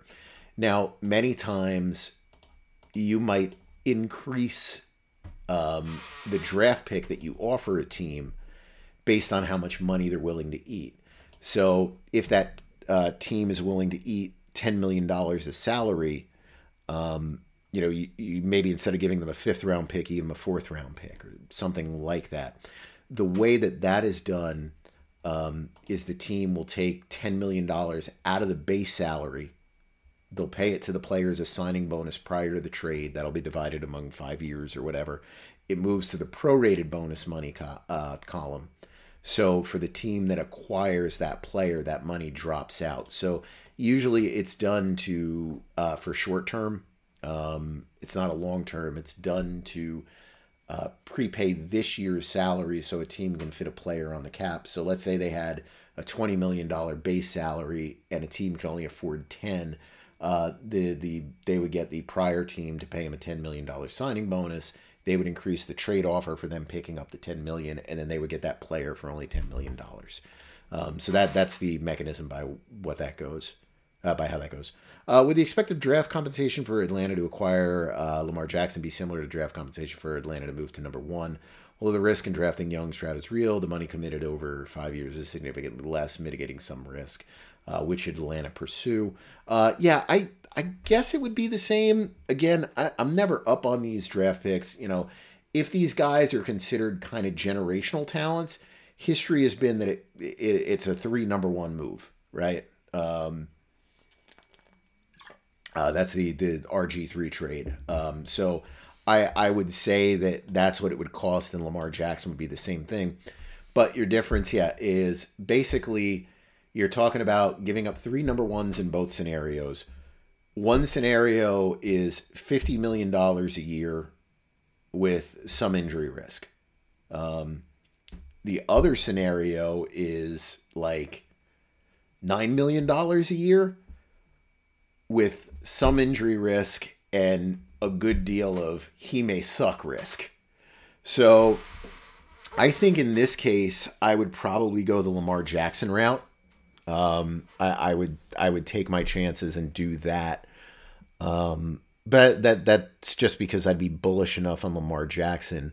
But I would not be as bullish on Lamar Jackson as a couple of other, people might be. And certainly, compared to another couple players around the league, I'd be a little risky, with that. But I think I would take my shot on Jackson. In that scenario. Costa, what if the Bears trade down and still select one of the top quarterbacks? Feels like that's a happy medium. Sure. Yeah, I think that's fine too. My point isn't that the Bears have to take a quarterback at number 1. You can have your cake and eat it too. I'm just saying that I think the Bears, if they're in a position to draft a quarterback, should remain in a position to draft a quarterback and should take a quarterback. those opportunities don't present themselves all that often. So if the Colts are the Colts at 4, I was having this discussion with one of my friends today. Now I can't even remember. Let me see if the Colts are at number 4. Yeah, Colts are at 4. So, for example, if the Colts want to give you a bunch of stuff to move from 4 to 1, like, to me, that's fine. It's like, all right, you know what? So the Colts take a quarterback, the Texans take a quarterback. As long as the Cardinals don't trade out, we can get a quarterback at number 4 if we want. So I think that's perfectly fine. What's the difference with the cap hit when a player is traded around the deadline as opposed to before the season? Basically, what the difference is there is the deadline is however many weeks in. So let's say someone's traded in week 7. It means 6/18 of his base salary was already paid by the other team. So you're only responsible for the remaining 11 weeks of the season. Up to 12 weeks. I'm sorry, 18-week season now. The remaining 12 weeks of the season. The difference really is for the team that trades him away. All that bonus money that accelerates from future years, that would all be dumped into 2024 because you're doing it in the season. Is Brandon Cooks more likely to be moved during the season? I would think so, because it sounds like they couldn't find teams that were willing to take on his fully guaranteed salary for this year. So unless the Texans are going to pick up some of that, I would say the happy kind of compromise there is, well, let them pick it up by keeping him for 6 or 7 weeks, and then we'll pay the balance on the season. At which point you probably know if you're at least a contending team or not. Let's see. Wade, what are your ideas on the Vikings extending Jefferson, structure and timing? Also, what structure and timing makes sense for Hawkinson? Jefferson's got to be the first legitimate $30 million a year receiver. I would just say you get it done. Just do it, and do it this summer, and whatever it is. I'm not even going to worry about the structure that much. To me, and I know I go off on this stuff all the time, especially with the receivers. To me, he's just such a special player. Barring injury, I just have a hard time envisioning him, just falling apart. I just don't see it. I don't know. I just don't see it. He's just so crazy talented. For Hawkinson, I don't know, do it in August or something. Let some deals come down and, do whatever you got to do there. Let me just pull up his numbers on that. So Hawkinson is under contract for 9-4 this year. So, I mean, you have to do it before the season because you can take that 9-4 and roll it into the guarantee. So I would say anytime mid-August is perfectly fine to do it. I don't anticipate the tight end market changing this offseason. So I would say that's the way you do it. Native Son, what's there to discuss about Lamar's contract that hasn't been discussed? Probably not much. I talked about it a little bit earlier, obviously. I don't think there was too many new things there. Small Baller, explain the upcoming Russell Wilson cap hits impact, what George Patton can do in free agency along with the lack of draft capital.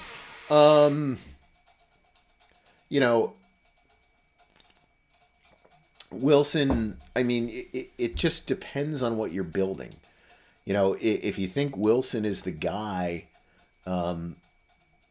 you're going to continue to build around that. If your other option is to kind of go in the tank, that changes what you do. But you just hired Sean Payton, so you're not going to go in the tank. So I think you just work around everything that is the Russell Wilson deal. My feeling with Russ's contract, and I don't have it up in front of me, but I know I've been on this before. If Wilson is going to suck, halfway through the year, you have to bench him for whomever else you have on your roster. You're just doing that to protect yourself from those future guarantees from kicking in, and you're going to cut him the following year. So, I don't think that Wilson's presence, given what they've done, I don't think it's going to change anything. Maybe it changes the structure with certain deals that you do with other players. But, I think for the most part, you're now building around your head coach. You're not building around your quarterback anymore. Sun Moonrise 31 on a possible Rodgers trade. I read very different numbers regarding what cap hit a team would have to eat that trades for him. What would the numbers be? I don't know why I'm not getting your whole thread here, but I'm going to pull it up. Okay, I think this deals with a Mike Tannenbaum interview. What would the numbers to carry be if there's no restructuring of his contract? So I think this deals with the Mike Tannenbaum interview he did on ESPN, where he said a team would have to clear $60 million in cap space to trade for him. I have not seen contracts behave in that manner. So Aaron Rodgers does have a $60 million salary, give or take a little bit, for this year. But it's structured as an option bonus. The NFL has always treated option bonuses, because they are at the discretion of the team, as quote-unquote likely to be earned, likely to be picked up, likely to be exercised, whatever it is. And that money has always been prorated over the course of the contract. So in my opinion, a team only needs, $15-16 million in space to trade for him. I think the only way you would need $60 million in space to trade for him is if the Packers if the Packers declined the option and allowed that base salary to jump up, which means that they would need the cap room, and a team that trades for him would need the cap room. But I think Mike is wrong on that. And, I could be wrong too. So I'm not going to say 100%, but my experience with it has been that way. And I think he's incorrect on that. I think this is probably just someone telling him he's got a $60 million salary and he's not picking up on the option stuff, because I not to pick on him, but I know he got something wrong on that, similar to that a couple years ago with something that he posted on Twitter that was just incorrect. So I think he's incorrect in this point in time, but I think that's the case. Second part of the question: what do you think the compensation is possible trade?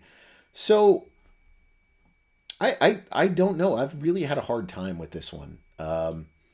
My feeling on this is you're giving, something moderate this year, like a 3 or a 4, and everything the following year is based on performance and whether he's still under contract. So, maybe something that's like a 3 or a 4 this year and a number 1 next year, or a 2 next year that can, jump up to a 1. I almost feel like that's the structure of a trade, but I don't know as to how that would be. All right, let's see. Last couple questions here. Thoughts on Darius Slay's 17 base? Even if Bradbury walks, which seems likely, 17 seems like a lot. Do you think the Eagles trade or June want him? No, I think they'll just restructure it. I think that, the Eagles, I always say that there are what you see is what you get. And I think they're going to try to hold on to someone like that and, just kind of go from there. Mass Eagle, what's the name of the podcast? Well, you found it, so you've heard it over the Cat Podcast. There you go. I guess I should try to reply on that. I don't even know if this one's in here. There's a reply to that. Let me just pull this up. This is from Vin. Should the Ravens consider the non-exclusive tag for Lamar to try to get his fully guaranteed, or too risky? Is there a poison pill situation for Baltimore besides the full guarantee they'd be worried of? So, I went over that a little bit before. I think there's 1 or 2 teams, though I don't think the Bears are interested. So I think it's really Atlanta. I think there's a possibility that they could craft a contract that you might not be able to match from a salary cap perspective.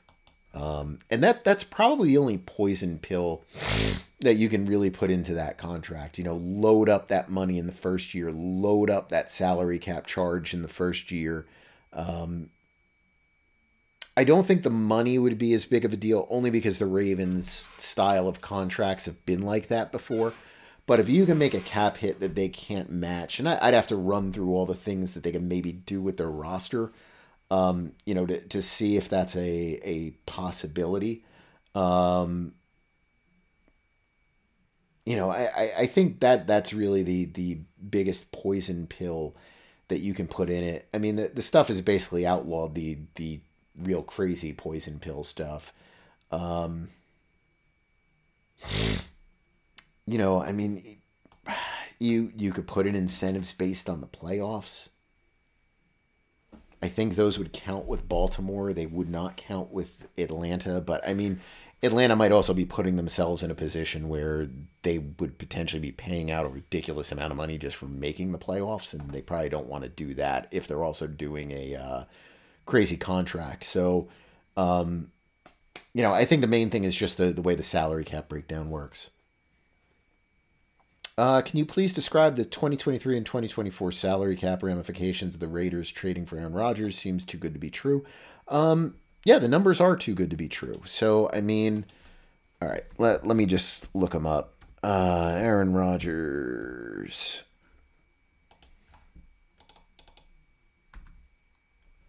Let's see. Aaron. I got to pull up my post on this. All right, hopefully this is the right one. I should just repost this like every 2 weeks. Salary cap impact of trading for Aaron Rodgers. I think if I posted this every 2 weeks, it would every time would get a bazillion hits. Just because everybody goes crazy for it. So if you trade for Rodgers,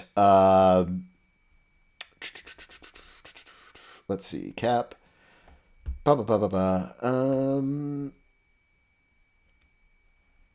Sorry, I'm just going through this myself.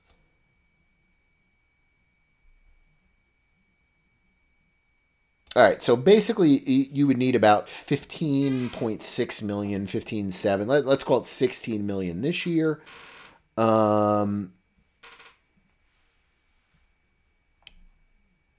next year would be here we go. So it's 15.79 million this year, 32.5 million the following year. The problem comes in 2024 when you've got all this dead money that would hit. You'd be looking at that point at, let's see. Let me just pull up the actual numbers on this. Whoops.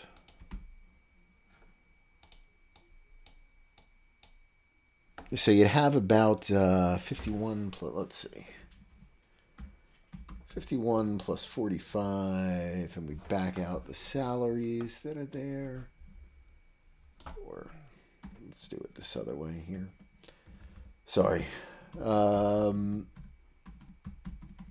sure it's buried in the text here, but you'd have to account for about 60.5 million in dead money in 2025. So that's the catch. So the way that it works is 15.8 this year, 32.5 the following year, potentially 60 million to not have him in the third year. So that's really the catch that's there. Manfred, what will Lamar get when he finally signs with someone? If he signs with another team, I would guess he would get something like 6 years, 300 fully guaranteed. Something in that ballpark.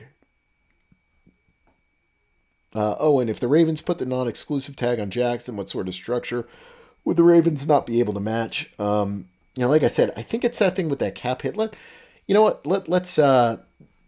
do the Ravens. Let's since I talked about it, let's pull up a calculator and let's just get into it here.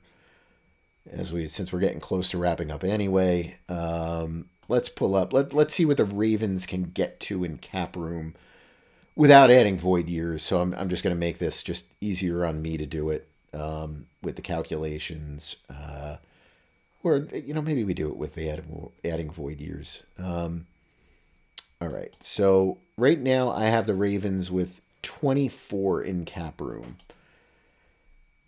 They can create 9 million. Let's see. Marlon Humphreys, Mark Andrews,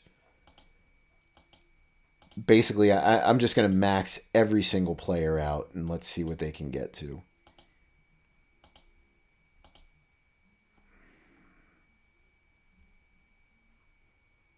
And Chuck Clark is probably a cut. Let's just cut him. Let's cut Bowser.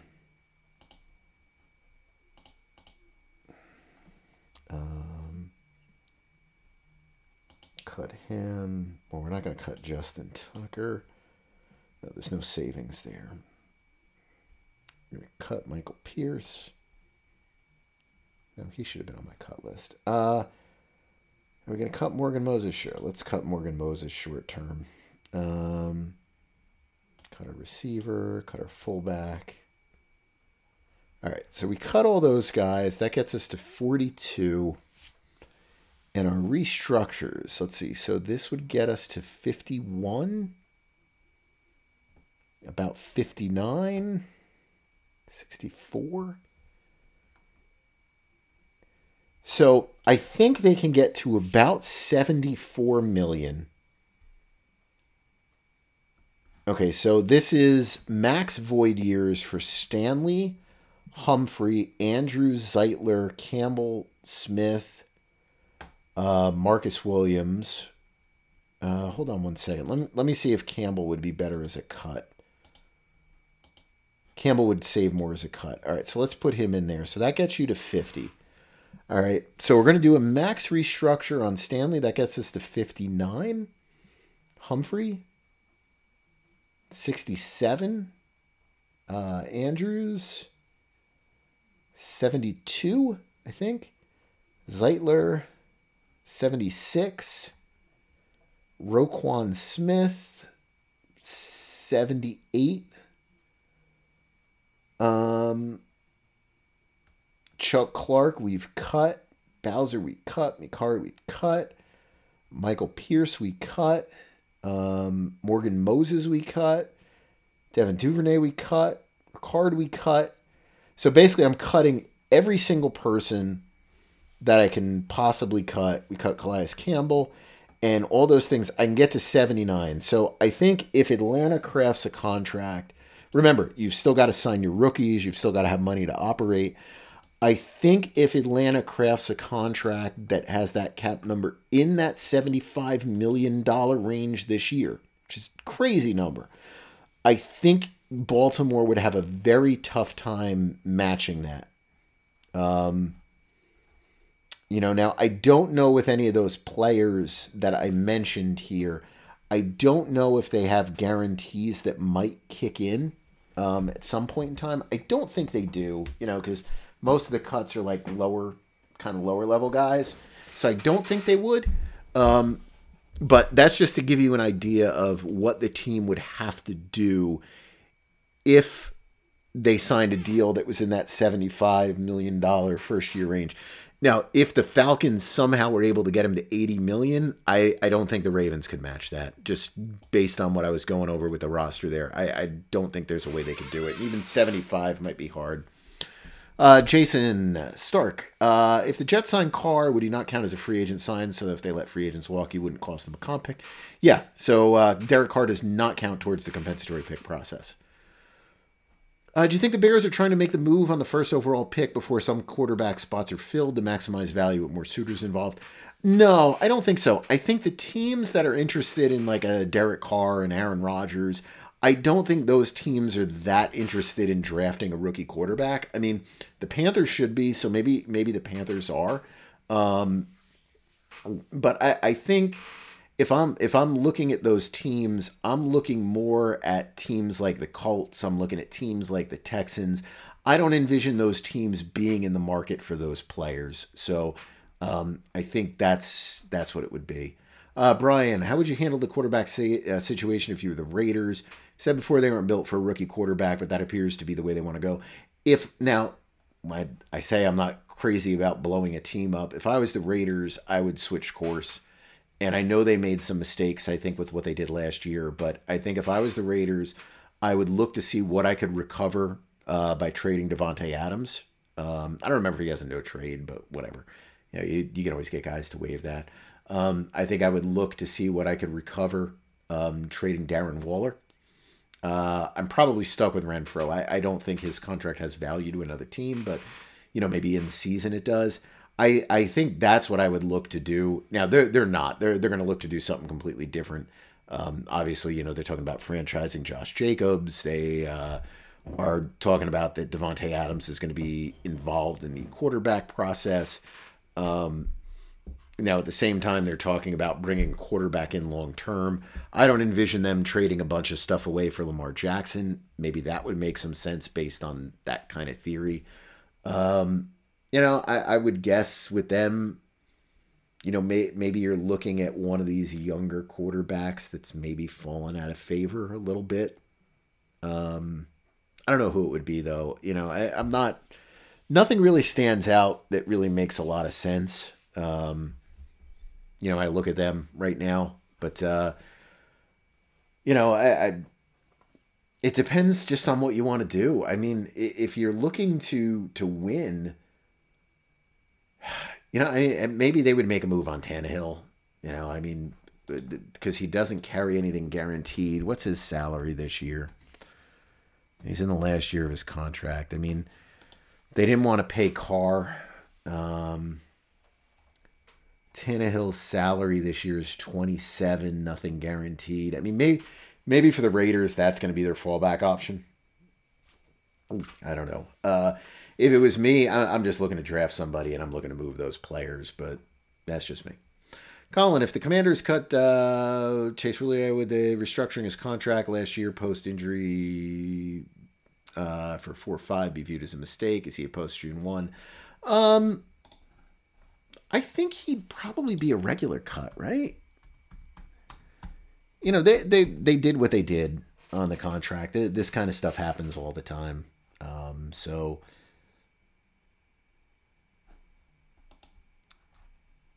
I don't think that, that restructuring it was a big deal. They needed the cap room, so it goes.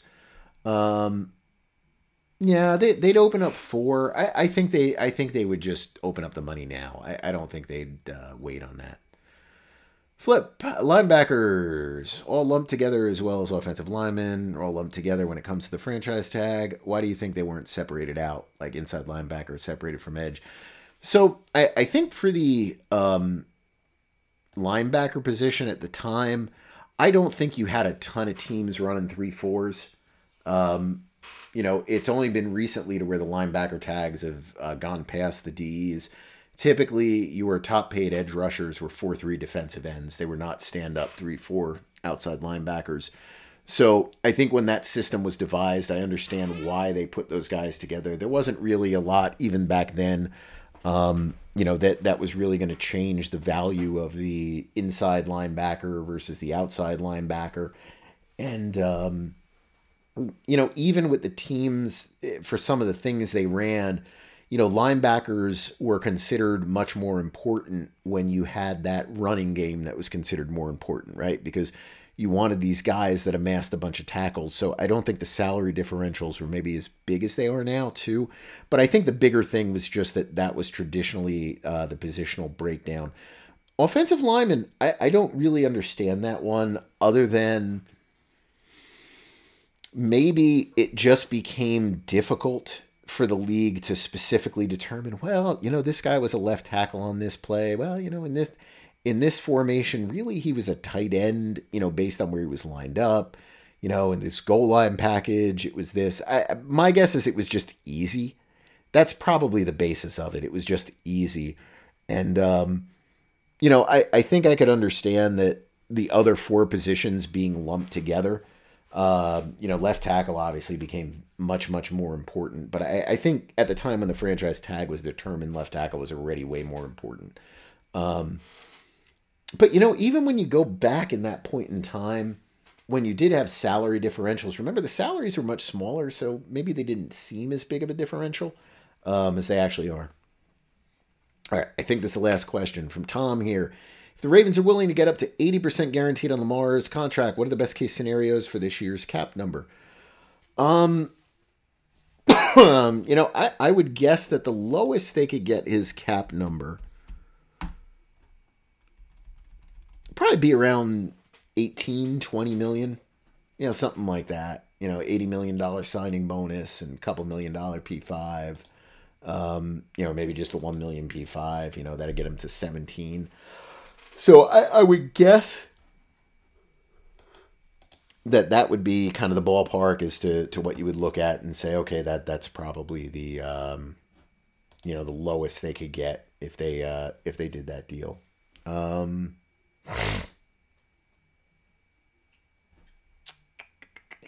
Let's see. Is that it? Okay, I think that's it. I think all the questions are here. I'm seeing stuff on my...